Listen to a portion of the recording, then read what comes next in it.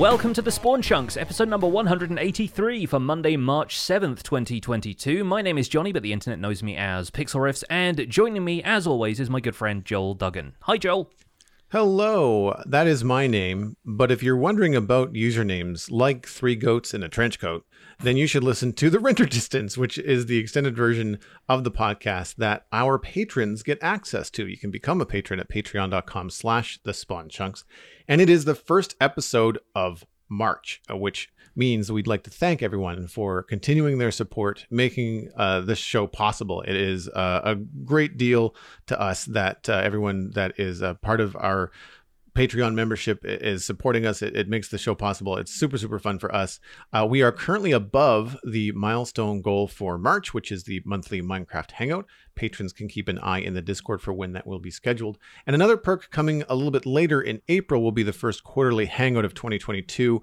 Date and time for that will be determined, but that is essentially where we sit down and go over how the podcasting is doing, how we're growing, our plans for the future, that kind of stuff. And that happens once a quarter.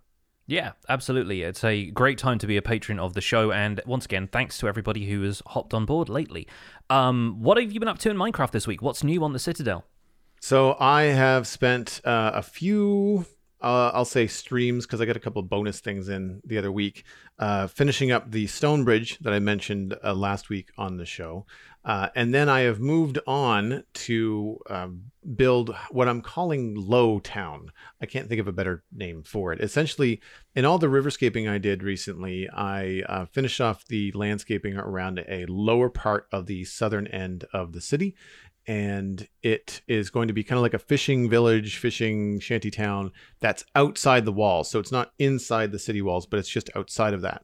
But it is sheltered by the river, which basically surrounds it on three sides, with the gate on the fourth north side. And so I've been trying to build smaller houses, single room dwellings, houses, no upstairs, like just kind of like single purpose places, trying to build them close together.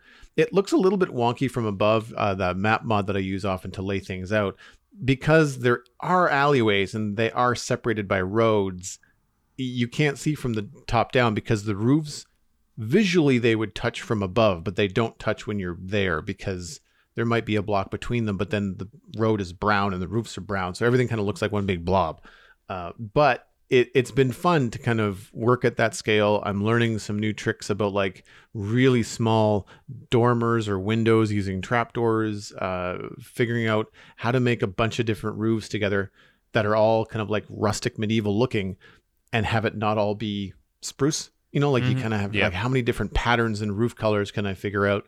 The only thing that I'm not super happy with is the texture that I ended up going with on the building that is, I guess, a grain silo on the river. It's got this really cool crane, like hand crane to lift wheat out of the boats and stuff in the river, which is cool. But I went with deep slate on the roof, and I went with I think now basalt. I don't have a screenshot of the latest, but I went with basalt and tuff on the side. It's just so much darker than everything around it. It really stands out. But I couldn't find a way to do it with wood that didn't look like it's going to just blend in with everything else around it. So there are a lot of challenges to building like 5 or 6 houses all next to each other and trying to make them look like they match what you're doing thematically, but be different. You know, like I'm not throwing in pops of red and green and blue for color because that doesn't make sense for people that are so poor they're probably not bothering to paint their houses, you know, like that kind of stuff. Yeah, sure. And it's interesting that there's not a great deal of what feel like cheap looking materials in Minecraft. A lot of that comes from its own its natural kind of association that you build up through gameplay. Like we always talk about oak and cobblestone feeling like day one Minecraft, right? So I find that you end up defaulting to those materials a lot, and especially if you're building this small, there's not a huge amount you can end up doing stylistically that's going to separate it from the massive townhouses beyond just, making the walls a little bit more flat and plain looking, which isn't always what you want to do because you want to have these things still have some character, even if the character is, this place looks a bit run down. Exactly. And so the tricks that I've been coming up with are, you know, different shapes to the buildings, definitely building things on angles, which makes it difficult, but at least it keeps the shapes more interesting, even if they are the same textures. And something that is a nice tool that I've been using and trying not to overuse is like the thatched roof, which works better for me because I do have a custom texture on my hay bale block. Yeah. But a combination of hay bale, stripped spruce, and stripped oak logs looks pretty good as a thatched roof, and it breaks it up from the other things that you might have to use as roofs. I need to get better at finding and using blocks for roof material as opposed to defaulting to stairs. Because when I default to stairs, you're basically stuck with wood and stone, gray and brown. You've got, if you're doing a fantasy situation, you can delve into all kinds of cool stuff like the Crimson Woods and Prismarine and quartz. But if you're doing like kind of a more of a rustic medieval situation like I am, then you end up in a bit of a bottleneck. And I'm glad that you brought up like materials looking fancier or richer, because just because of its dark nature and because I've used it in roofs in fancier buildings, it feels like Deep Slate is a fancier block to me. Yeah.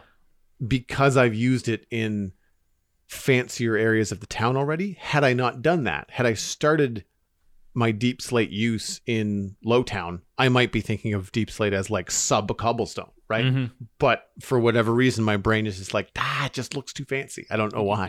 Yeah, you've kind of elevated it in your own sort of building style, and that's fine. And it's that kind of stuff that can help you create those thematic associations, but then it has the potential to, cause issues later on when you're deciding what else to build out of these houses. It can work in your benefit too. Like you can, if you've got that theme and you're using that block as mostly roof, then people don't think of it as anything other than roof tile when they look at your build overall. Like you can kind of have people's brains associate a block with a material by consistently using it in the right way. Yeah, and it kind of also feeds into that game design sort of idea of a specific material pointing your way to something. Like if you wanted people to follow a certain path through the town, then, they tend to follow something that's got a specific trail of different types of blocks. Or if these blocks kind of look the same, then that sort of leads the players in that, in that direction. In the same way that you'll find that in action games these days, there's a lot of like yellow paint on surfaces that you can jump to or climb up or something like that, because,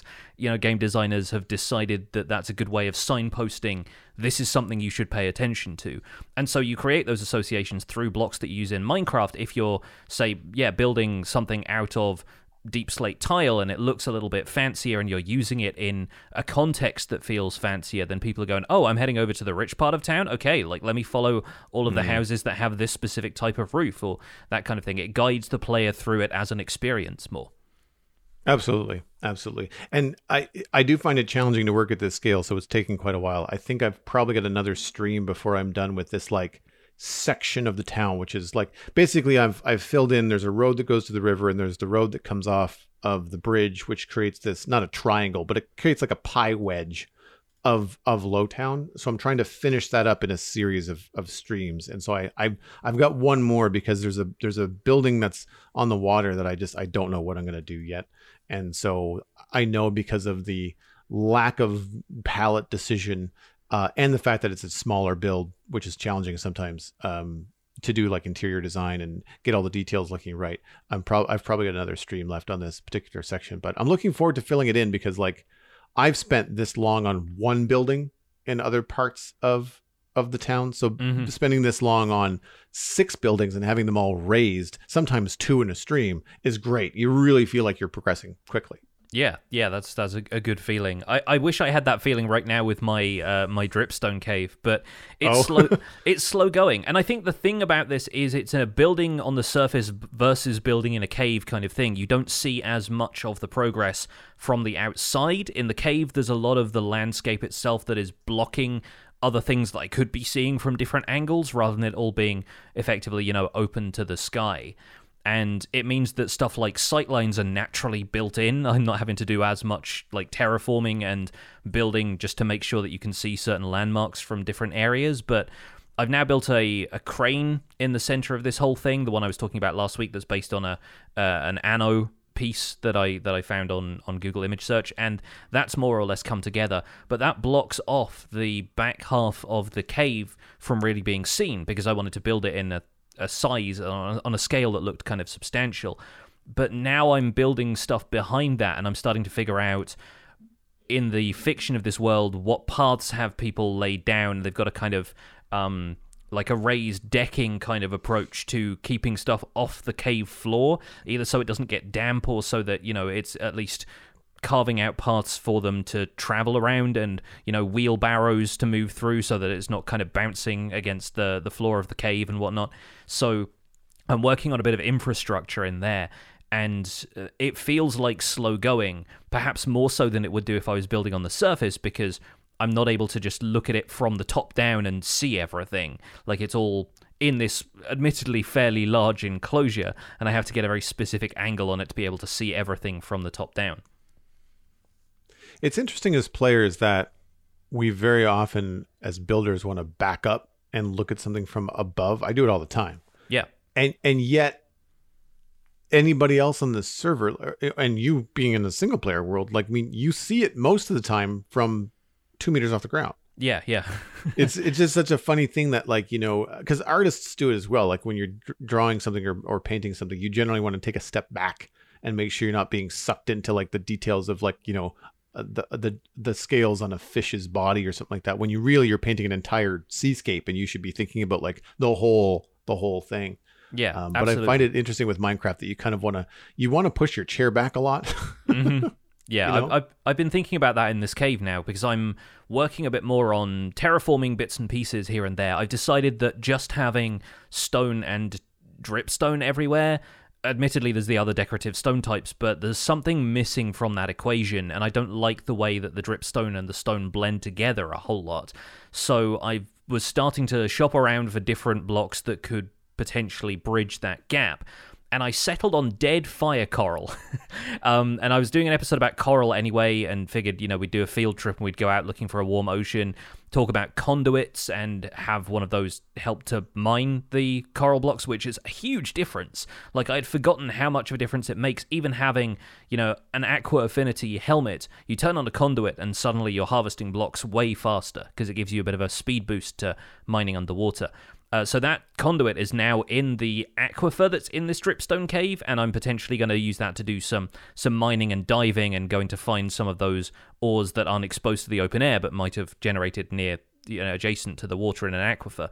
But the fire coral, if it dies, is a really nice, and it's got that kind of reddish undertone that we've talked about. It's not it's not going to stand out as much as the live block does, but even all of the coral blocks have that slightly warmer than stone grey kind of color to them, and I find that makes a really interesting bridge between dripstone and stone. The only problem being that the grain of the fire coral block runs north-south, while stone and dripstone have those streaks that run east-west. And so as long as you step back from it, like we were saying, it makes for quite a nice color gradient between dripstone and regular stone, because it loses a bit of the warmth as it transitions into the grey of the stone color. So I've been putting that together with maybe a bit of granite as well, and maybe some andesite instead of regular stone, and it makes quite a nice gradient. So I'm decorating some of the natural dripstone features on the cave floor and the pillars and stuff in there with a bit of dead fire coral now. And while it feels a bit savage to take all of this coral out of its natural habitat and kill it for the sake of aesthetics, it's, potentially something that I can get from the Wandering Trader if I need a couple more blocks here and there, and it's working. It's looking pretty good in the cave right now. That's awesome. One of the other blocks, which you probably have tried, I think it's white terracotta, looks pretty good with dripstone. It's got that kind of pink, undertone to it. Yeah, that kind of, And granite, surprisingly. Mm-hmm. Yeah, no, there's a bit of granite in there already that I've been working with, and cool. It looks good on the other side of the dripstone block from the lighter ones that I'm working with, like the stone type colors and the fire coral. So yeah, I'm going to work with bits and pieces of that here and there. Mainly, I just want to make sure that it's not all it doesn't feel sort of monochromatic in the background when I'm building stuff in front of it. If I'm building with more stone type colors, like I've been avoiding building with stone bricks and that kind of thing, because I don't think it stands out all that well in this cave. But now I've got something that blends with the dripstone a little more, has that reddish undertone to it. I think it it actually helps some of the colder stone brick textures stand out a bit more. And aside from that, I've been farming nether foliage and glow lichen, because I think both of those are going to form a pretty substantial part of how I decorate this area. Not necessarily going for nether mushroom, like big nether fungus to be growing in there, but I want to use warped and crimson wood a whole bunch.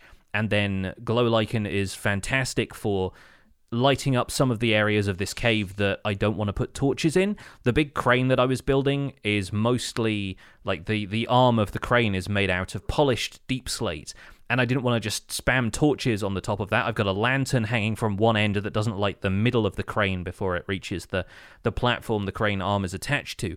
And so I decided to put some glow lichen in the center because it's going to provide a radius of 7 spawn-proof blocks now, and that actually lights it up to a point where it's not glowing, it's not standing out so much, it still feels like a natural ambient light from whatever else is in the cave, but it means that area ends up being spawn-proof, which is ideal because that's where all the creepers were dropping from while I was trying to work on the cave floor.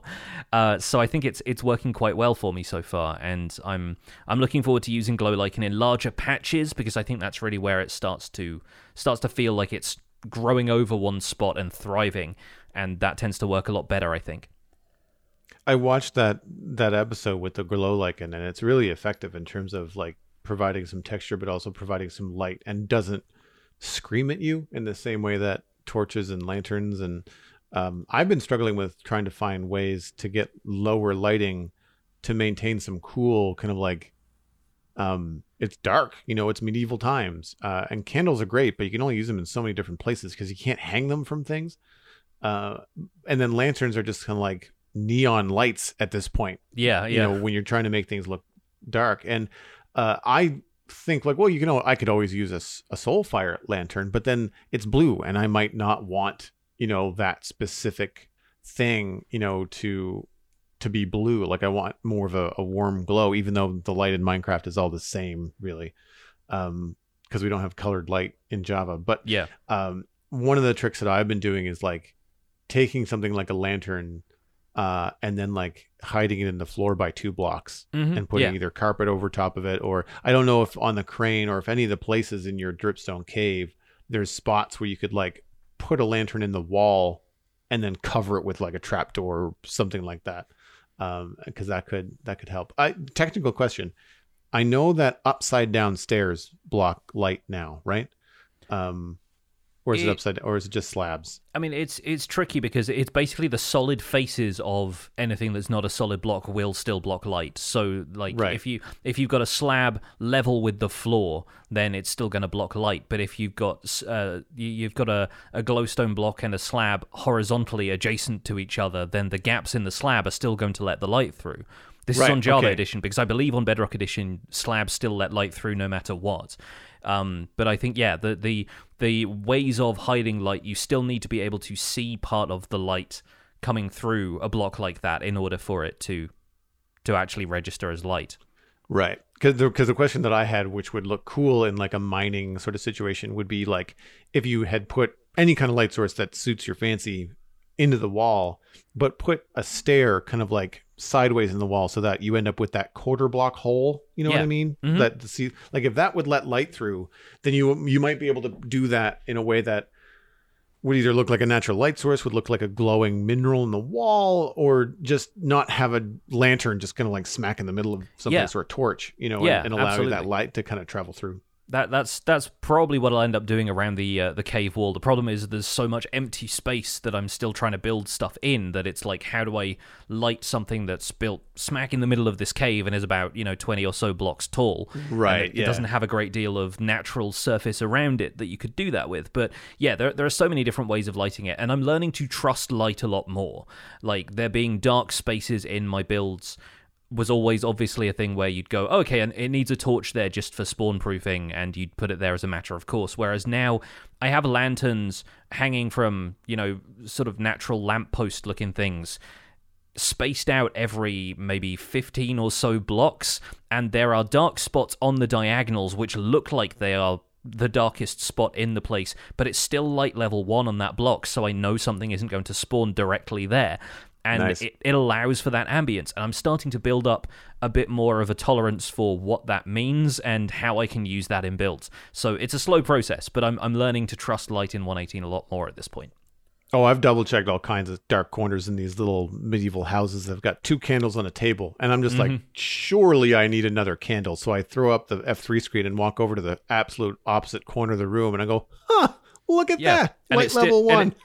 And sometimes it's still like light level 3 or 5 or something. But to somebody who's been playing Minecraft for years, it still looks too dark. It's Be afraid of the dark, always. Yeah. Well, speaking of being afraid of the dark, let's move on to the news, because Minecraft Bedrock Edition beta and preview 1.18.30.20 or 2.1 if you're on the preview version. The preview version has like 1 extra digit difference, but it's the same content. That has come to Bedrock Edition this week, and that's the only really major news item.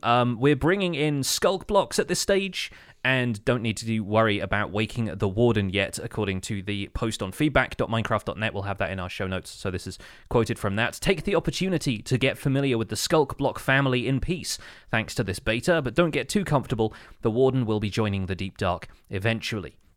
Some experimental features for the first time. The Sculk Shrieker has been tweaked a bit in preparation for the arrival of the Warden. Shriekers will now listen to Sculk sensor tendril clicking, and the threat level which causes the Warden to spawn in future will now decrease over time.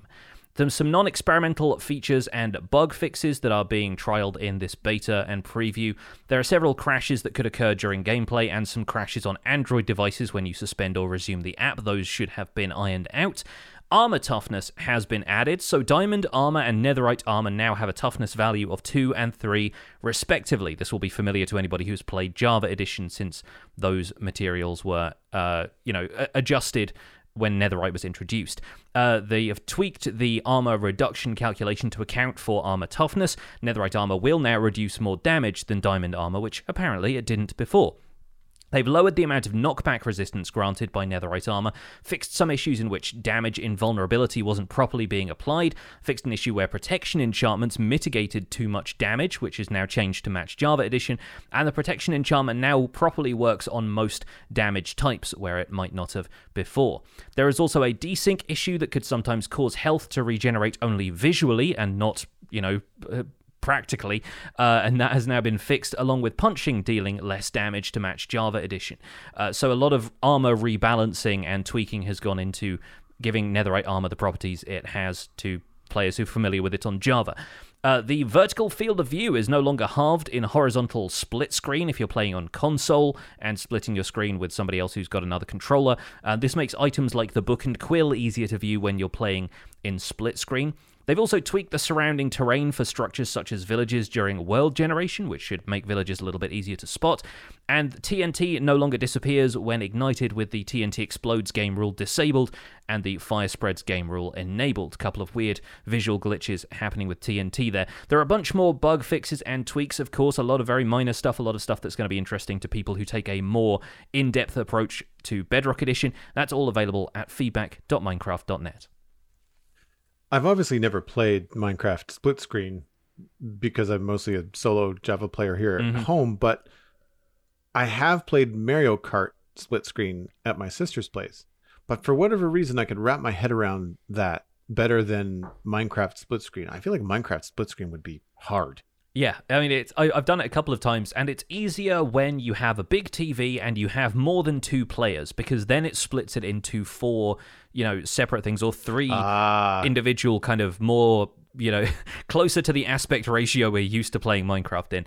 And, usually the 4th space will be blank if you only have 3 players, or with 4 players, you've all got your own little box. Whereas you have to kind of figure out what you want to do when it comes to displaying it with 2 players, because horizontal split screen and vertical split screen are really good for a couple of different things. Obviously, like, if you're looking at horizontal split screen, you can see more of the world around you, so if you're going caving or something like that, it's more useful to detect when mobs are going to sneak up on you.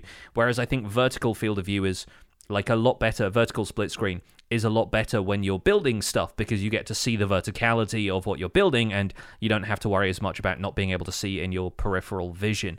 So it really helps to go back and forth between those two when you're playing on console, but then that obviously changes the way things need to be displayed. And this is another example of one of the complexities of Bedrock that we just don't take into account very often as Java players, because you'll have people playing on, Xbox, PlayStation, whatever consoles require split screen for that kind of approach, and it's a different world. It's the kind of thing that we just don't need to worry about on Java Edition really at all.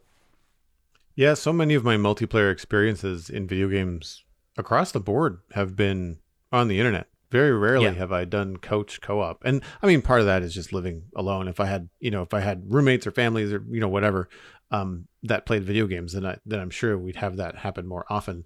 It makes me think about like even things like Forza that I play on a regular basis. I don't know what that would be like. I mean, because that's not a cartoony game. Like that's a pretty realistic game. And part of that game is like being able to see the horizon and where you're going, and reducing that I feel like it would feel very gamey. Like it would feel more of like an arcade game than it would be more of an immersive experience. But I guess it all depends on what you have access to. Like people that grow up playing Minecraft split screen probably just like, nah, it's fine. Like they probably just are used to it. The thing that stood out to me in the notes for the Bedrock news was the threat level. Correct me if I'm wrong, but I think when I was watching your playthrough, that once the warden got to the point where it was summoned, any kind of disturbance would then summon it again.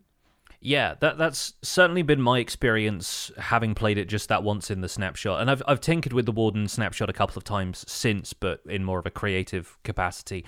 Right. And I don't know if that's in the Java Edition experimental snapshots already. It just says over time. It doesn't tell you how long. And so it may be that I was just making enough noise on a regular enough basis that it didn't have time to decrease in the background. Because that may be a matter of like a potion effect wearing off. It might take like 8 minutes. It might take longer. We don't necessarily know. And I'm not sure how they would want to balance that. Like at what point a player has been sneaking around a city quietly enough that they go, oh, okay, they're probably being careful enough not to trip any more sensors. We can lower the threat level and give them another strike back, So I'm curious about that. I don't know if that's something that's in the Java Edition experimental snapshots already, or if that's something they'll add in after they've had a bit more feedback from the Java Edition snapshots, and we'll see that in an upcoming 1.19 snapshot, which, once again, we don't have any news on that yet. We don't know when they're going to be resuming the snapshot cycle for Java Edition, but one can hope soon, because we'll start to see other things popping up for 1.19, like mangroves and frogs coming to Java Edition and stuff like that soon. So cross your fingers and hope for more of that. The balance there would be tricky too, because you've got to think about like it has to be long enough that it's not just easy for a player. Like if it's, say, for example, if it was 3 minutes, I would just get up and walk away from the computer. Go refresh the tea or the coffee, and by the time you come back, you're safe. You're all good. Just like stand somewhere and don't move. Yeah. And so it'd have to be long enough that would be inconvenient. Like if it was 10 or more minutes, like I wouldn't want to walk away from my gaming session for 10 minutes. I don't have that much time in the day. Yeah, and it could also depend on they could tie it to something other than just raw time. They could tie it to distance traveled, for example. Like if you've gone 100 blocks or so since the last thing, then at least you're still exploring whilst also being quiet, and maybe they could tie it to that. I don't know from a technical perspective how difficult stuff like that is or how that could be exploited, but kind of an interesting way of looking at it.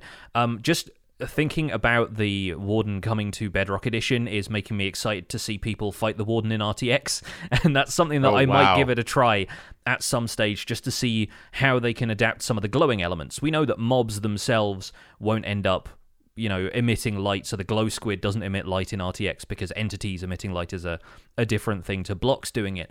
But I am very excited to see the atmosphere that's created in the Deep Dark by the Warden and RTX, because even stuff like skulk sensors will light up being blocks, and they will provide a bit of light to their surroundings from what I tested. So yeah, it's going to be kind of fun seeing the Warden rumbling out of the darkness in this otherwise kind of day glow environment. And even the little twinkling kind of the animated texture of the skulk blocks, they have like a little bit of glowing blue light to them that I think RTX pack makers have started to interpret as being emissive light.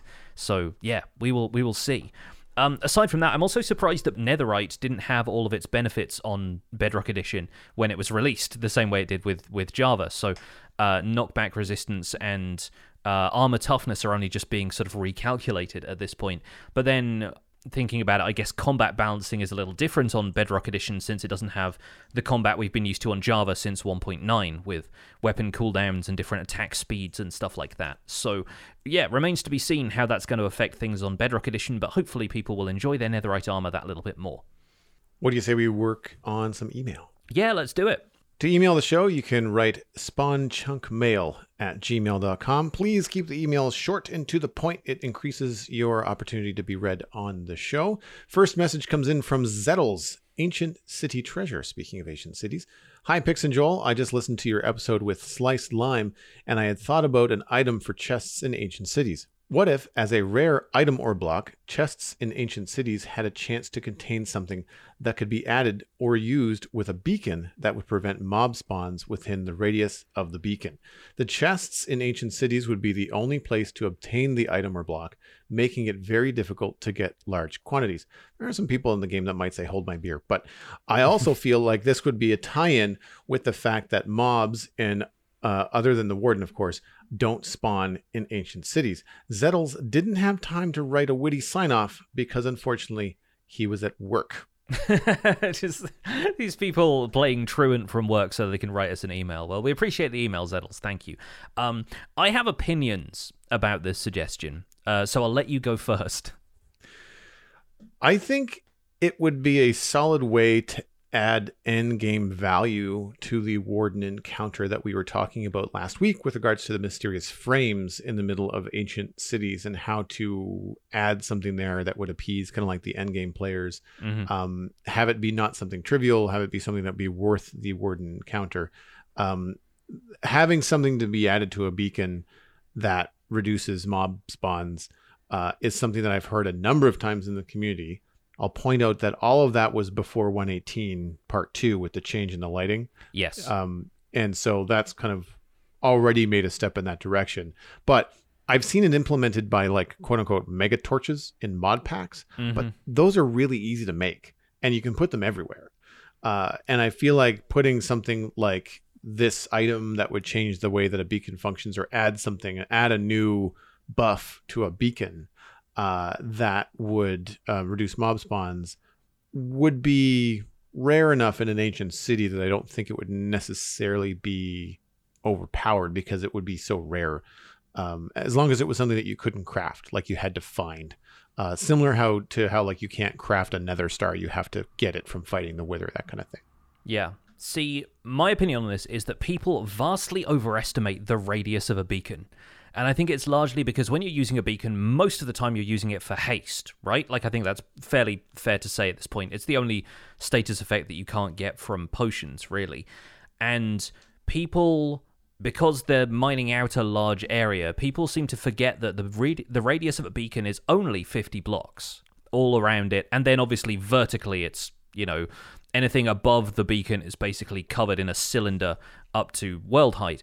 But I think people are used to the idea of thinking a beacon's radius is larger because you walk back and forth into the radius to renew that haste effect, and then you can mine out a massive area because you've got 16 seconds worth of haste, and you can just go away down like a corridor and then come back and mine out the walls. And people mine out areas underground that are much larger than the radius of a beacon, and they think a beacon has helped me do all of this. The beacon's radius must be like 100 blocks. It's not. It's relatively small. And so, while yes, the beacon has tremendous potential for like vertical reach if it's preventing mob spawns vertically and you put it at the bottom of the world, then that means your entire cave is spawn proof all the way up to the surface and beyond. But if you don't take that into account, if you're just looking at horizontal radius, you can spawn-proof the radius of a beacon with a handful of torches. I'm talking like less than half a stack, probably like less than 16. I'd say like 9 or 10 torches might be enough. And so I feel like stuff like this seems like a relatively lackluster idea in the wake of lighting changes from 1.18. I think the only advantage to it being, yes, you could drill a hole straight through the rock, straight downwards, and leave a beacon at the bottom of the world, and then 50 block radius vertically upwards forever is spawn-proof, so you don't have to find and light up all of those caves. But then, what are you doing that for? Like, ultimately, what does that do? Because a 50 block radius is not all that much when the mob spawning radius is still 128 blocks from the player. So in order to create a spawn-proof area that you'd use for a farm, so you leave one area in the center of this mob spawn-proof area, you know, you leave that one small patch with the ability to spawn mobs, you're going to need 9 beacons in order to do that, more or less. Like, you're going to need a lot of that radius to be spawn-proof with beacons, and 50 blocks is not going to cut it. Not only that, but if you're using that beacon spawn-proofing mechanic to spawn-proof your base, more often than not, your base is going to be larger than a 50-block radius. And beyond that, you've also got to have beacons that create beams of light that reach build height.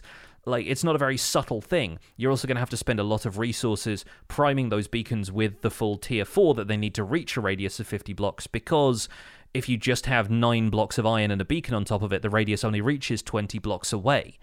So I really feel like people overestimate how powerful beacons are when it comes to the mob spawning radius idea.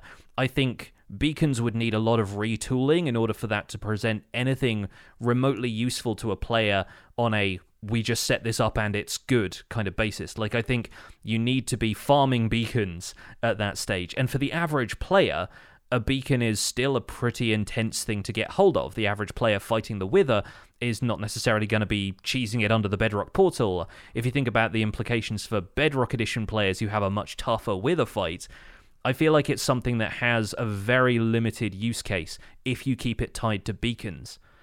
So yeah, personally, I don't rate the idea as much as, like, it sounds better than I think it practically would work. I wonder what I would prefer, farming 9 beacons or mining out a radius for a farm. Perimeter, yeah. Like a perimeter for a farm, especially given that we're in 118 now. Like, yeah. I don't know. I guess it would depend. Like, if you don't mind all the beacon beams and you have the skills to fight the Wither and you don't mind it, then it might be the way to go. Yeah. Yeah, I don't know. It's one of those things where, like, I can see both being rewarding. Like, seeing that giant perimeter, it looks cool. You know, like, there's a sense of achievement too, especially if you're doing it in survival and everybody knows that. Then when you're done, like, there's a lot of people that might be following your work if you're a content creator, going like, wow, okay, that's some props to you. That is some hard work there, you know?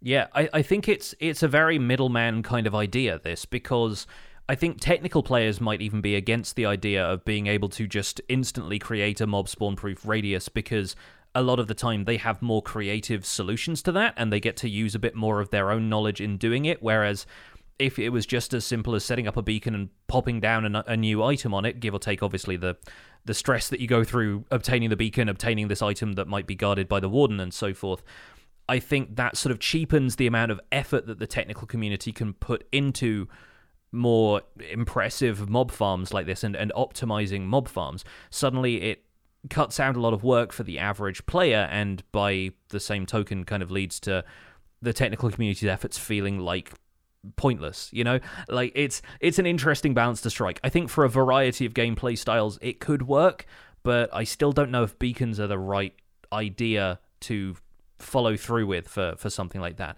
I get that they're static though, so you can set up a beacon that it's only in one place, rather than it's not as easy to move as, like, the mega torches are in modded and so forth. So I mean, it has potential, but I still think there's a couple of pretty major problems with it. Let's move on to the second email, though. This one comes in from Finnacry. The subject is hybrid survival/creative for a busy guy. Hi, Joel and Pix. I know you like short emails, so I'm going to cut to the chase. I'm a busy adult who only gets to play for a couple of hours on the weekend. I run a server for some of my friends, but I'm basically the only one who consistently plays. Recently, I've started swapping to creative mode as a way to finish up projects quickly, as I'm a super late game, mostly working on this village build, but I can't imagine having to spend hours grinding for resources.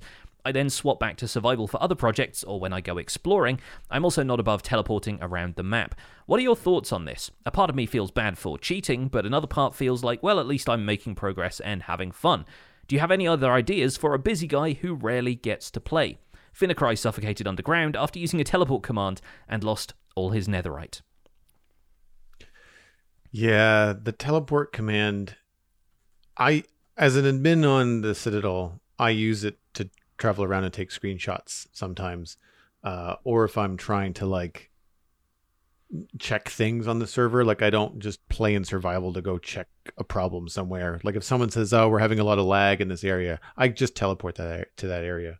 But a lot of the times I end up knowing what that area is and teleporting myself like at Y100. So like I'm up in the sky in the middle of doing something. But to address, I think, the immediate problem that you might be facing, I think that command blocks, which we have in the game to teleport around on the Citadel in different areas, which also may have easier access to resources, helps our busy community on the server. And I mean busy, I mean like adults that have kids and lives and jobs.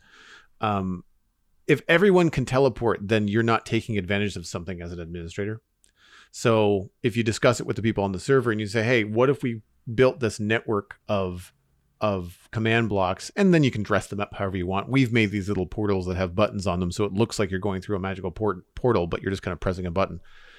But it does help, I find, after a while with the suspension of disbelief and allowing people to travel 10,000 blocks without having to go through the nether, without having to build that path, without having to worry about that kind of stuff. And it just allows for more fun to happen. And because everybody's agreed on it, it's a sandbox game, so it's not cheating. You know, like we're using things that are in the game, and it's fine. The other bit of advice that I can share with you in terms of time saving and things like that are data packs. We have several data packs on the Citadel specifically meant to speed up certain aspects of the game that can take precious time away from your gaming session. A good example would be the log to wood crafting recipes with some ratio tweaks in the stone cutter that I made. And I used crafting.thedestruction.ca, destruction spelt with a 7I0N. It's super easy to use. You can make yourself a crafting recipe, and it'll help you with getting through some of those grindy resources, like being able to smelt rotten flesh into leather is another good one. It just kind of saves on the traditional Minecraft way of getting things. For me, I was going through so many spruce trapdoors that I was just constantly farming spruce. It was getting boring. And so I increased the yield and the ease of crafting trapdoors by creating a custom recipe that's in this log to wood in the stone cutter. And I mean, I still have to farm the wood. I don't get free stuff. I still have to come up with the resources, but the resources are just a little bit more balanced. I try to make it make sense. You know, like I don't get a dozen trapdoors from one plank. You know, I think it's 4 or something like that. So it's a higher yield, but it's not like gangbusters. And I think that that's allowed us a better balance because it helps with players that don't have a lot of time. The hard part is remembering what data packs we have and not crafting things the old fashioned way, which you can still do. Those recipes aren't removed. So that's the other thing that's nice about data packs is that if somebody doesn't want to play that way, they can just make things the old fashioned way, you know, on vanilla way on a crafting table and get one less stair than you do. And that's fine. They can play how they want. Yeah, absolutely. And I think playing how you want is really the whole point of this. Like, it sounds like you've got the right sort of attitude if you're saying, well, at least I'm making progress and having fun. If it would just be mind-numbingly boring for you to spend the precious few gaming hours you get just chopping wood, like if you're not into that, then I honestly think it's fine for you to be doing what you're doing as long as everybody else who plays on your server is okay with it. I think the only problem with cheating in Minecraft in a sandbox game comes down to whether you are misrepresenting that to other people and if other people aren't okay with you doing it. Like if you said, I built all of this in survival, but no, you actually built half of it in creative, then you're just lying to yourself and to the people you're sharing it with at that stage. But if you've got some friends who play and they all kind of recognize, yeah, you don't have a great deal of time to play, but you're putting up this server for us, and you want to pursue Minecraft as more of a creative thing where you get to build cool stuff, then go for it. Like, I don't think they would have a problem with that, depending on the kind of friends that you have. So I can't really speak for them. But I do think it's nice to have the option of doing that, and as long as you aren't giving yourself an unfair advantage over other players if you're playing like in a competitive sense or something, I really don't see the problem with it. I'm struggling to remember the name of the mod, but there was a mod suggested on my stream one weekend about a third-person camera. So it essentially creates like a camera account, or allows you to fly around yourself without flying in the air. You can't actually place anything. You just kind of float around so you can look at your different builds. FreeCam, I think, is the name of it. I'll grab the link here. But that kind of stuff... Tweakaroo has something similar. Gives a face cam, along with a bunch of other things that you can add into vanilla Minecraft. But FreeCam is definitely a feature of Tweakaroo. Right on. And so again, like, that's something that you could look at in agreement with other players, to say, like, if you either don't have Elytra, or not all people do, and they find it frustrating to build stuff, and that takes away from their gaming experience, you can add that in. The way that we did it on the Citadel, because they're all tight friends of mine, we have a helipad in the modern city, and when you press it, it puts you into creative mode. The only reason we didn't put it in spectator mode is because there's no way to press the button again to remove yourself. But we just kind of operate on the idea that as you're using it, you're only going to be flying around to look at the buildings, because it's really hard to build skyscrapers in Minecraft and not be able to fly around and look at them. And even with Elytra, you're just moving constantly. So outside of putting platforms everywhere in the world to look at stuff, it just made sense. And it's kind of a little bit of an RP thing. And Alistair, my server mate, actually had a sound effect that he would play on his soundboard. When he used it, it would be like the helicopter noise. So it sounded like he was doing his stream from inside of a helicopter, which was really funny. Nice. Yeah, that's cool. And I think, honestly, options like this wouldn't be exposed to players if Mojang didn't intend for us to have access to them, right? So I really think it comes down to your own personal preferences in this case, and if it's your own way of playing the world and you're not using it, like I said, to gain an unfair advantage over anybody, I don't see the problem in having a hybrid survival and creative thing at all. I think a certain faction of the Minecraft community will try and shame you for not doing everything in survival. I think the viewpoint is absurd, personally, and that's as somebody who is pretty much a full-time survival player.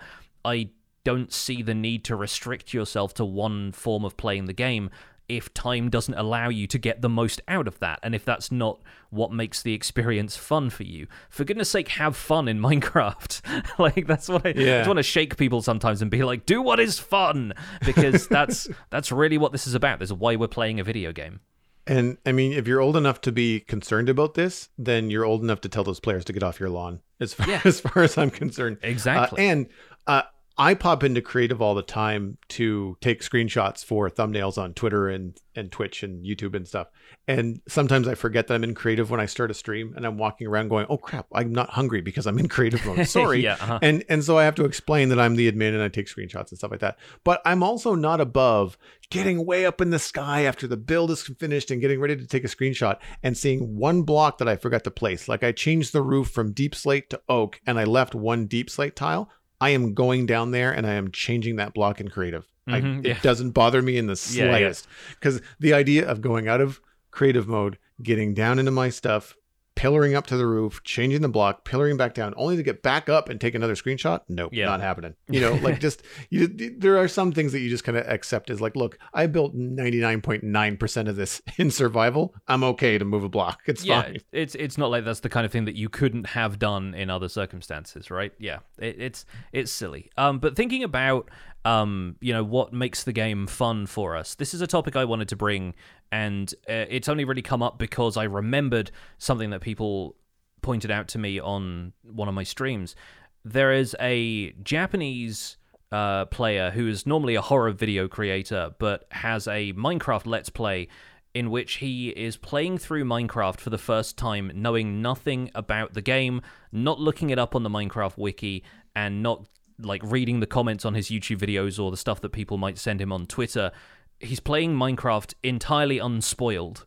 And I wanted to discuss that a little bit. And as a show with a lot of Minecraft discussion and an emphasis on, the development cycle of the game and so forth, it's hard for us to stay unspoiled about Minecraft updates.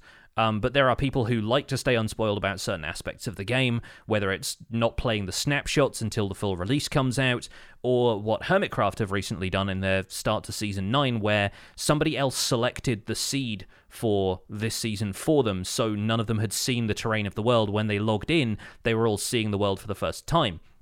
And in Pirapito's case, not having any information about Minecraft whatsoever. And I was thinking, we could use this as an exercise to think about, if we weren't making this show, would we try to go in unspoiled for more of the experience of Minecraft, or would we still be looking up the wiki and the Reddit and all of these sources of information online to find out our approach to the game and what we would want to look for next?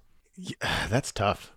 Yeah. It is tough. It ties back into that feeling of, if you could play Minecraft again for the first time, would you? Like, I know a lot of people feel immensely nostalgic for a time when they didn't know a great deal about Minecraft and the magic of all of this stuff unfolding in front of them. But I'd say I honestly have a better time exploring new stuff in Minecraft with the foundation of knowledge that I already have than I would do completely forgetting all of the stuff I knew about Minecraft and going back into it and learning it all again. Mostly because the amount of information about what's in the game has basically doubled since I started playing it. But yeah, I think the idea of going in unspoiled to stuff, like if we stopped doing the show and I stopped making YouTube content and so forth, and I was just a casual Minecraft player, would I want to look up any of this information beforehand? I think that's a harder question to answer. I don't know about looking it up beforehand. I know that I would probably end up getting frustrated not being able to figure something out of the game and then turn to the wiki or turn to looking it up online. It's kind of hard to avoid the fact that Minecraft knowledge is out there. I would say that most video games, like it's same with Satisfactory, like you can't figure something out yourself. You try it a couple times on merit and then you're like, okay, I'm done. I am done beating my head against this wall. I would like to go and learn on the internet how to do this properly and save myself some time. I guess a lot of it comes up to individuals because like I really don't like spoilers in media, like story-based media really drives me nuts. There was a big moment in Game of Thrones that was spoiled by a piece of art that I saw on ArtStation and I was mad. I was foaming. I was so mad because there was no warning. And that to me is just, inconsiderate. But when it comes to a game like Minecraft, like it's funny that this is the topic that you chose this week because I had a weird bit of deja vu where we've had some warmer weather here recently, and that smell of like melting snow and mud and grass that kind of percolates when it starts to warm up. I started playing Minecraft in March of 1 year, like 5 years ago, 4 years, 6 years ago. And I remember kind of like that smell while I was experiencing the game for like the very first time, like falling into pits, dying, Steven laughing at me. Like just, I remember that feeling and then spending a lot of hours, trying to sort out how to navigate the game and how big it felt at the time and how small that valley is that I was playing in compared to what I know about the game now. Like the thought of traveling 10,000 blocks, I wouldn't even have bothered, back then. So it's, yeah, it would be a really fun experience. But at the same time, I kind of wonder, like, because Mojang is such not a collaborative, but because they work with the community so closely in terms of feedback and snapshots and stuff like that, I don't know that it would be beneficial to you. Like, I wonder if not knowing the hype is good. Like, I wonder if the features land as heavily, like, for example, I guess the Warden is a good example. If you don't know about the Warden, like, is that going to make you mad? Is that going to be something that you just go in guns blazing and then realize very quickly that was a bad idea? Yeah. And is that going to be really frustrating to the point where you walk away from the game for the rest of the day? Is that the experience that Mojang wants you to have, or do they want you to go in a little bit more informed and try to sneak around and try to be scared and spooky and if you take it slow, it's scarier than going in guns blazing and getting one-shotted in 30 seconds. Yeah. So that's tough. This is also a discussion about intuitive mechanics versus esoteric mechanics, the kind of stuff that you basically have to be told what to do, and the stuff that you can encounter naturally throughout the course of gameplay and makes perfect sense. Like, I mean, we use the example all the time, but the fact that you didn't know how to build a nether portal without looking it up or somebody from the community telling you, and then they added ruined nether portals into the game more recently, and that's at least a helpful way of guiding players in the right direction. To use Peripito as an example, he started in 1.12, and so watching his early videos, it's so fascinating seeing oceans that don't have ocean life in basically at all. There's like a couple of squid and that's it. And it's an interesting blast from the past. But he doesn't know how enchanting works. Like, he has enchanted tools because he figured out from the recipe book how to make an enchanting table. He's also got a massive villager trading hall that's built in the sky, has hundreds of villagers, and has enchanted tools as a result of that, either traded or, he's bought books from the librarians and figured out that that's what you do with an anvil. But he doesn't know about the bookshelf connection for enchanting tables. His enchanting table is just in his storage room on its own, because he doesn't know that you need to put bookshelves around it in order to boost the level of the enchantment. And because that's not signposted anywhere in the game, there is no, distinction drawn anywhere that says the bookshelves are going to help you with this, and you don't find enchanting tables naturally in a woodland mansion where there's library bookshelves or anything like that, or in a stronghold where bookshelves would generate naturally. So it's really interesting. But then there is stuff that he will find very intuitively. Watching his most recent episode, which was basically when 1.18 came out, he had a giant perimeter dug out to bedrock around this area where he's got the villager trading hall. He logs in and goes, oh, okay, I guess the terrain's pretty much the same. Like, the area that I'm in looks fine. He goes down to the floor of this bedrock area and goes, wait a minute, that's not the unbreakable block anymore. Is that deep slate? And he starts digging down. He's like, how far can I dig down now? The world is way deeper than it was before. He finds that out, digs all the way down, looks at this Y coordinate and goes, oh, okay, so the world is increased in depth by 64 blocks. I wonder if it got higher. And then he does the same thing, but in reverse. And so you're driven to these assumptions. And he's not looking at the enchantments level to see, like, the new enchantments, like, trade with a villager at the build limit or whatever.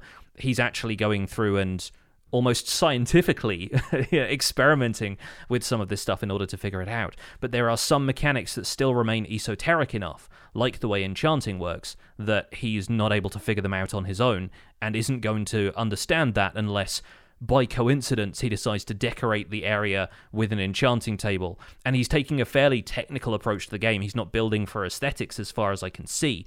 So a lot of the time, everything looks very functional in his world. And so he hasn't decided to put an enchanting table in a library setting and then realize that there's, particles coming towards the enchantment table to increase the level of the enchantment. Did he mine the deep slate without knowing what it was, or did he look at it and somehow know it was deep slate? I presume that he's been exploring enough in 1.17 to find deep slate in other caves. Like, this is the thing. I've watched maybe the first 6 episodes and the most recent one of his series, so I'm still trying to figure out, like, the progression of some of this stuff. And I'm most looking forward, I think, to the transition to the update Aquatic, just because of, like, oh wow, there are crazy things in the ocean now. But yeah, like that's a really intriguing approach to the game to me, and does highlight the areas where people need, like, a bit of a helping hand from somebody who already knows this stuff, or the information directly from Mojang when they have, video explainers or articles or snapshot changelogs which say this is how this specific mechanic works. And that's kind of a curious aspect to me. The other thing that really comes to mind, though, is how much of Minecraft as an experience, for me in particular, was about joining a community. And I think by communicating with other players so closely, that's when you start to pick up some stuff. You join a multiplayer server, you just go looking for other community creations, and then you naturally find that stuff without necessarily having to have Twitch chat backseat game and tell you how to do stuff, or, have your hand held through a lot of the stuff, or be taught it directly. I feel like you still learn stuff in an organic way, but you learn it through a lot more of the natural process of being part of a community for a game like this. I would imagine that Piropito has YouTube comments off or just doesn't read them. It doesn't read them, as far as I can tell. Yeah. Yeah. Because my first thought is like, man, everybody in the community that I can think of on YouTube is just jumping in and telling him what to do. Yeah. That's in a very condescending way a lot of the time from what I've seen. Yeah. But... No, I don't imagine it's a nice scene. Does he stream? Because that would also be a landmine Twitch chat nightmare for mods if it's supposed to be spoiler free. Like, just no, I'm fairly certain that he's recording this in his own time, and if he does stream, then I expect he just wouldn't read the Twitch chat at all. Yeah, blind stream. You're gonna get people who go in and try and spoil you for stuff just as part of the fun, not even trying to help necessarily, just trying to ruin like the idea that you're doing this project in the first place, just because people tend to act in that kind of chaotic way where they just want to spoil somebody else's idea. Or even just like in good faith, like, oh my gosh, you're so new, I can't wait until you get to this point. And then exactly. They would have no idea that point even existed. Like, what's an ocean monument? Why did you mention that? Like, so that would be very tough. I believe at the point where he's at, though, he's gone to the end and has beaten the dragon. So, like, at some point, right, the first 6 episodes of this, he finds a village. He, kills a slime, but he's still using a stick as a weapon because he doesn't know, like, that much about crafting yet. He hasn't quite figured out the left click to break stuff, right click to interact thing, so he hasn't done a great deal of crafting, hasn't figured out how to make tools.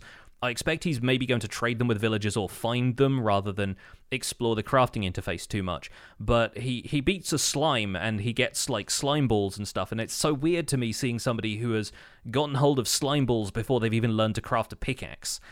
And so it's such a unique and interesting and organic feeling approach to the game, which wouldn't necessarily be everybody's experience because other people might have different they have intuition from playing other survival games, for example. But it seems like he hasn't really taken in anything else from the genre of survival games, even starting to play the game in 2016, I guess, like maybe a little bit after. Like it's fascinating to see somebody who's been untouched by the majority of gaming experiences, so that even the idea of crafting a pickaxe doesn't immediately occur to him when he's playing a survival game.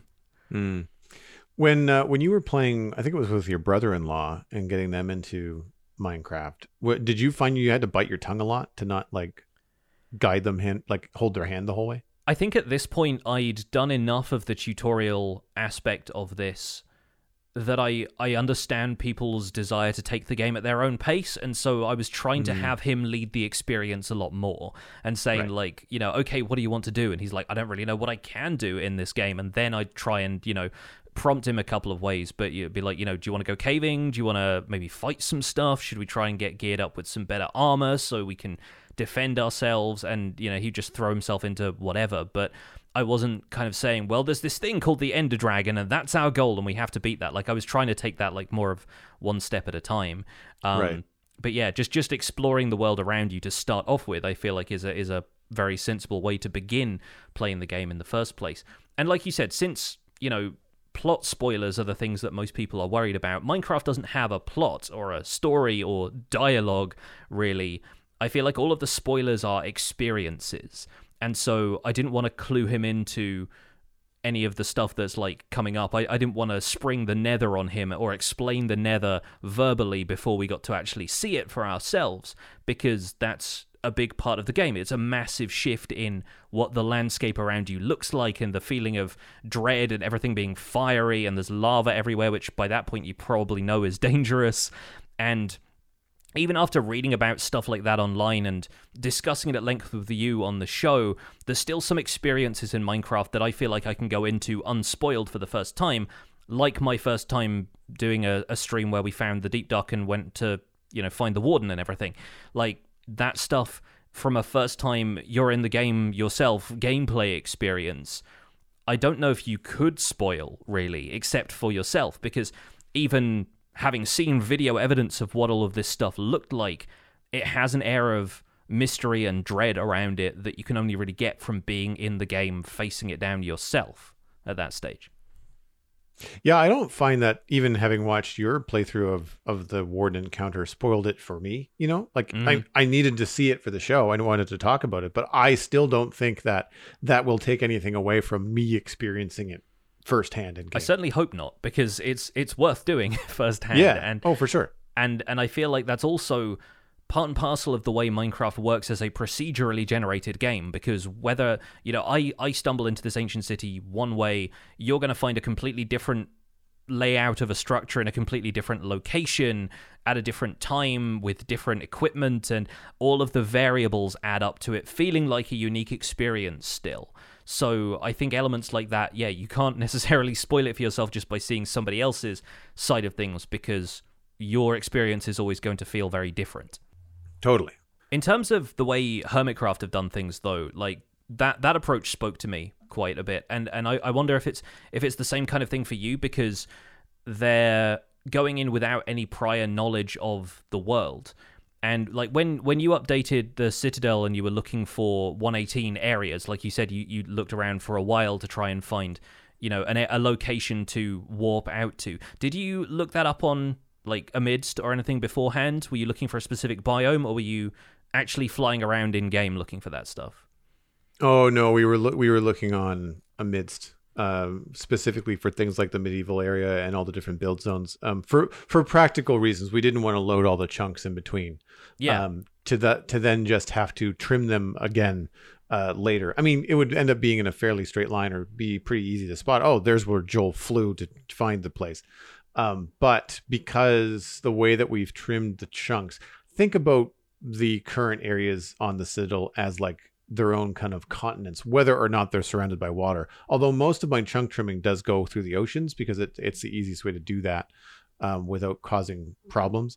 One of the things that is beneficial for is if someone doesn't want to travel all the way to the medieval area to see new chunks or whatever, or to the 118 zone, if they do want to just travel, 6 or 8 chunks away from their base, if their base happens to be on the edge of the current, older chunks, then they'll find new content immediately. Mm-hmm. Right. So that's why we wanted to leave all the space in between those zones kind of unspoiled. And we've had conversations as things get closer to updates to say like, hey, the next couple of months is not the time to travel 4,000 blocks or 14,000 blocks in any given direction just for fun.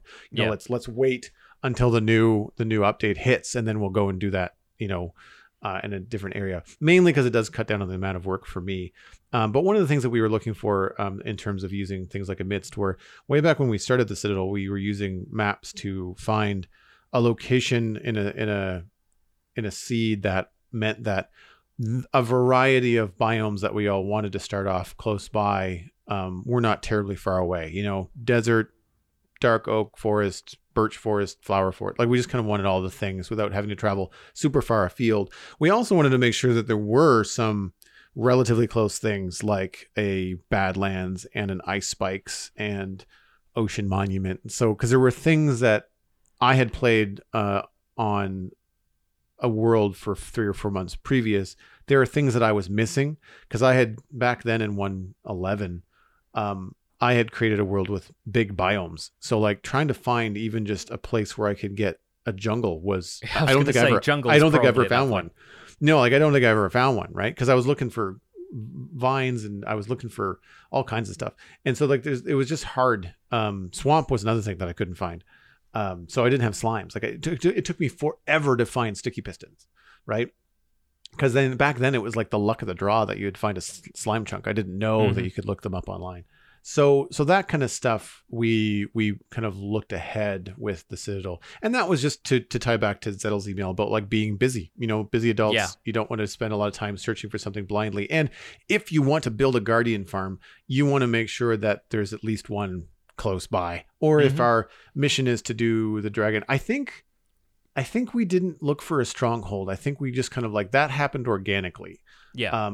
Or when we do stuff like that, it's more like we know the general vicinity, but you still try to find it the vanilla way, whether it's a stronghold or MacCast found our first woodland mansion, and that was a fun thing to do together. But that was he found that the vanilla way. We didn't look that up on a map because I hadn't seen it. I hadn't explored that far away. It was really far away. Yeah. He used a villager map to find it. So stuff like that we did organically. The admin side of things for me, I unfortunately get spoiled where I'm setting up a new area or I am checking to see where chunks have trimmed in the game properly, and then I end up finding like, oh, there's another fortress right there. I had no idea that was there, but now I do, and I can't unknow that because I'm not changing it, because that's that's part of what the new update has given us. And so that kind of stuff, I just kind of take it like, well, it's a bit of a tax that I pay as being the admin on the server and making sure that everybody's having a good time. There has been moments when I've been taking screenshots and flipping into spectator mode to like hide my shadow, and I've like accidentally ducked into a mountain as I back up and then realize, oh, there's a geode right there. Yeah. And I just like, crap, like it would have been more fun to find that organically, but I can't avoid it. And honestly, like if I don't make a mental note, or if I just see it and go, okay, look, if I don't really stare at it too long, I'm not going to remember where it is. And when you're seeing something that's far away underground, like you don't really know exactly where. You'd have to dig down in vanilla to find it, exactly. Back in survival. So I kind of just, shrug that kind of stuff off. I do kind of cringe when I find things like that, especially if it's something like spawners, or if I stumbled upon a fortress, not a fortress, a stronghold, I'd be just like, oh, darn it. Yeah. Now that I know this is here, I really want to go to it because it would be a convenient way to get to the end. But that's only ever happened once, and it ended up being in chunks that we ended up trimming, so it wasn't a big deal. But that kind of stuff I do find a little bit harder. The thing that I think I've spoiled the most for me is the Caves and Cliffs update part 2. In that zone, I had to go and find a place to set it up. Cosmic went and looked for various locations, and then I went in game to see if they were suitable. She had found the biomes and coordinates, and because everyone had a list of things that they wanted: mountains, lush cave, dripstone cave, and you can't see lush caves and dripstone caves from the top down maps yet, as far as I'm concerned or aware. I had to go look in person. So then I found all those kind of things in creative mode flying around. So I knew kind of where things were. I tried not to explore too far, but you're just kind of like, well, now that I know. But the trade-off there is that now we can all play in the same location together with all the biomes that everyone wanted access to, without being miles and miles and miles apart. Because at that point, just play on a single player server, right? Yeah. And I think for you guys, it's not necessarily about the first time experience either. Like it's obviously it's nice to have that as an element, but then it comes down to, okay, we're a community of players on a server. What can we do with all of this together? Like that's the rewarding part of it, more so than seeing a dripstone cave in your world for the first time. And I think it's neat the approach Hermitcraft is taking, because without any prior knowledge of the world, you don't end up picking a biome and going, I'm going to build my base here. I really wanted a desert this time. I really wanted a Badlands this time. And flying out there immediately, or running out there, boating out there, however you travel in the early game, and like building a big base in a far off biome where you're super far away from each other. If you've all logged in and you haven't got any idea where anything is, it encourages community collaboration. People don't have those sorts of plans. You build things up based more on reacting to the terrain around you and on instinct, and it encourages people to stick together more because the people that they're building with are going to be familiar even if the terrain itself isn't. So I think that's kind of a neat way of approaching a server, is not knowing too much about stuff going in, because then if you're just playing on a standard SMP, then it's going to be a collaborative experience, and a lot of it allows you to keep the community aspect fairly focused. If we ever restarted the Citadel, never say never. I don't think it's going to happen anytime soon, but if that becomes something where we wanted to do it, I could see us going with the blind seed. Mm-hmm. Yeah, I could see that being, especially because everybody at that point would have a lot of Minecraft knowledge, and it wouldn't be that much of a slowdown. Yeah, and I did the same with the Survival Guide world this season. I didn't want to know what it was, to the point where I wouldn't even pick a seed number that was going to be, would parallel on Bedrock Edition for 32-bit seeds, because I didn't want to have that idea that I had selected it in any way, and I didn't want knowing the seed to then bring up like, oh, I could probably look this up beforehand. I wanted a more organic experience of looking around, and it felt more authentic to avoid looking around until I had Elytra and had the ability to fly, or if I was traveling by boat, I'd at least experience everything from the ground, and so I wouldn't get that top-down view and be able to see for miles for where the next biome over was. It's all, the terrain conceals that stuff. I'm at the point now where I'm considering looking at Chunk Base or Amidst for where to find biomes, but it's mostly because the series is reaching a point where I want to do some more technical stuff. I want to work with different types of material, but I don't want to completely destroy a desert to farm sand for concrete or TNT, because I might want to build a base there at some stage, and so far it's the only substantial desert I've found.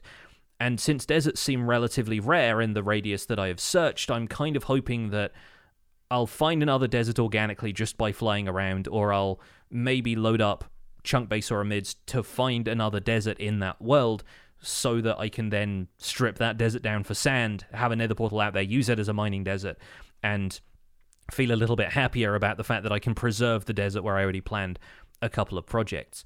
But that's really it as far as spoilers for that world. Really, I want to still have, again, going back to Zeddle's email, I want to be able to have a bit more time to create the content that I want to make without all of the time spent searching for that stuff.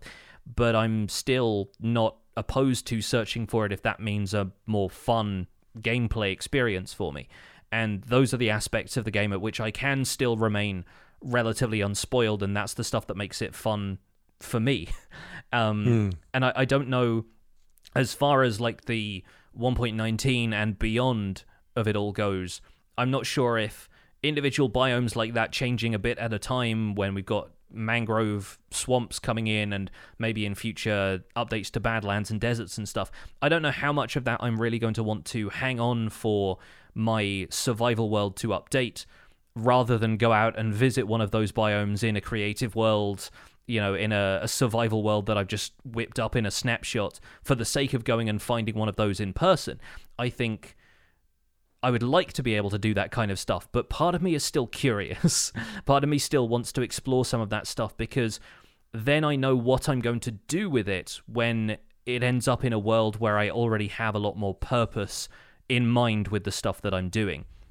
If you think about it, Minecraft breaks down into 3 sort of stages of experience with something, which are a superficial stage where you're just seeing it for the first time. You get your first impressions of something, you get to take in how it looks, and then a second stage where you figure out what it does. If it's a wood type, what does it break down into? What can I craft out of it? All of that kind of stuff. And then a third stage where you're now I know what it does. How can that contribute to my overall game experience? And it becomes a lot more about, can I use this to farm stuff? Does this have any special properties? That kind of thing. And I like to be at that third stage with new stuff in a world where I've already reached that stage with everything else. So if I'm already building end game kind of style farms, I need to know if any of the new stuff is going to benefit me there, so that I can make those farms more effective, or I can leverage new mechanics so that I'm doing more interesting stuff with that right off the bat, instead of having to learn all of the mechanics of some of this newer stuff from scratch before I can figure out if anything's going to slot into the way the rest of the world feels for me right now. And I think that might be an interesting difference between pre-recorded content creation that's edited versus streaming stuff live. Yeah. So because currently I don't have time to edit down Let's Plays for YouTube, I do post my VODs on the YouTube channel. But because of that, I'm okay with just going into a stream blind and just all right, 118, here we go. Or 117, I guess. Can we find a geode? What does Amethyst do? That kind of stuff. And I mean, I did a snapshot series when that was coming out, but I would be totally fine with just going into the Citadel. And again, advantage endgame, Elytra, rockets, food. I can go and find stuff and explore it. But I do find there's an interesting learning curve. Dripstone, for example, trying to figure out, okay, I found dripstone. I know how to make more dripstone. We have to wait for it to happen, but that's fine. We can build other things while that thing grows. But now that I have some, what can I do with it? Can I make it into roofs? Does it work with what blocks? I really enjoy experiencing that organically in the game. I didn't go watch a YouTube video that was 10 minutes long and said, here are the best ways to use dripstone in 118, right? So, because I like experiencing that myself. One thing I will say, to put kind of a positive note on some of the exploration we'll say spoilers loosely. The Zero's minimap and Zero's world map mod that I use on the Citadel for the top-down view, which has aided me greatly in planning the city, I find inspirational. I will look at the way that the plains biome kind of bleeds gently into the taiga forest that surrounds, and I will immediately see, oh, there's a natural spot for a road that could travel south. That's the best place to put that. That actually makes a lot of sense for the landscape.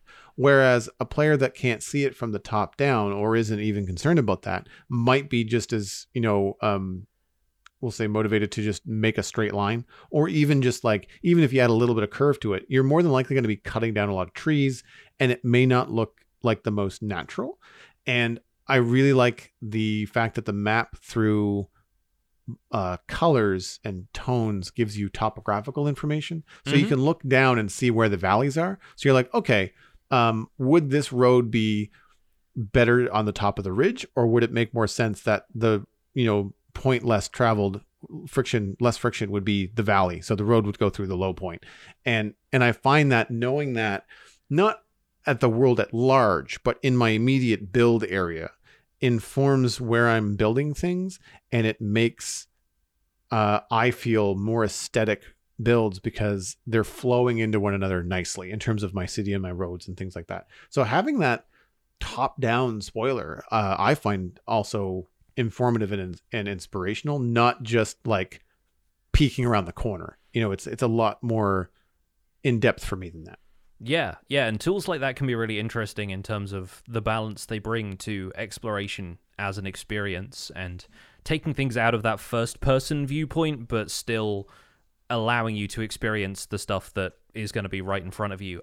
This is a really cool discussion, and I'd love to continue it in the comments or in emails if anybody has their own perspective on this kind of stuff. It'd be great to hear from folks in the community. What do you consider a spoiler for Minecraft at this point? And if you're listening to this show, then you've probably had a fair amount of stuff spoiled for you, at least verbally. Do you care? Do you skip over the news section of this show and just get to the discussion? Or are you more interested in deep diving all of this stuff before it arrives in the game proper? Let us know. But for now, that's going to be it for this episode of The Spawn Chunks. You can find more information about the show and links to some of the stuff that we've talked about today at thespawnchunks.com. The music for the show was composed by me, and The Spawn Chunks is proud to be a listener-supported podcast. If you're getting some value out of the show, please consider putting some value back in. You can do that at patreon.com/thespawnchunks, where joining our community gets you an invite to our patrons-only Discord chat. You can participate in things like live show recordings and the monthly Minecraft audio hangout. We've also, as Joel mentioned at the top of the show, got a quarterly hangout coming out sometime in April. We're currently at 329 patrons, which is down 9 from last week. Usually happens around the beginning of each month. Last week's Patreon count was 338, but we are still above the threshold for the March Minecraft Audio Hangout, so thank you all for your support. And special thanks go to our content engineers, Hunter555, Jumbo Sale, and Yitz. Thank you for your support on this episode. Sharing the podcast with your friends is the easiest way to support the show. You can find us at The Spawn Chunks on Twitter and Instagram. Personal recommendations are by far the best way to share the podcast. Just tell a friend about The Spawn Chunks and where they can go to listen to it. That includes iTunes, Spotify, Google Podcasts, and YouTube, really wherever you can find a podcast. Be sure to leave a rating and a review on your favorite platform. That helps us reach new listeners. You can email the show at spawnchunkmail@gmail.com. The RSS feed is linked on the spawnchunks.com, and the patron-only RSS feed is on the Patreon page, where you can listen to the render distance, the extended version of the podcast. My name is Johnny, but online I go by Pixelriffs. You can find most of what I do at youtube.com/Pixelriffs, where I try to make sense of this bizarre and wonderful game in Season 2 of the Minecraft Survival Guide. I also stream 3 days a week on Twitch, where I do behind-the-scenes work for my YouTube series, and I'm the voice of the unofficial Hermitcraft recap, which should be back as of the time of this recording, more or less. You can find us through a quick YouTube search, where the Day 1 recap for Hermitcraft Season 9 should be going up soon. Aside from that, I'm at Pixelriffs on both Twitter and Instagram. Joel, where can people find you online? Everything I am doing online, including my illustration and design portfolio, is at joelduggan.com. You can check out the Citadel Cafe, my podcast about sci-fi and fantasy entertainment, at thecitadelcafe.com. Going to be talking about the season premiere of Picard this Thursday. You can follow me at Joel Duggan on social media and Joel Duggan on Twitch, where I stream Minecraft Friday, Saturday, and Sunday. Thanks for visiting the Spawn Chunks. Spoiler alert, the world outside is infinite.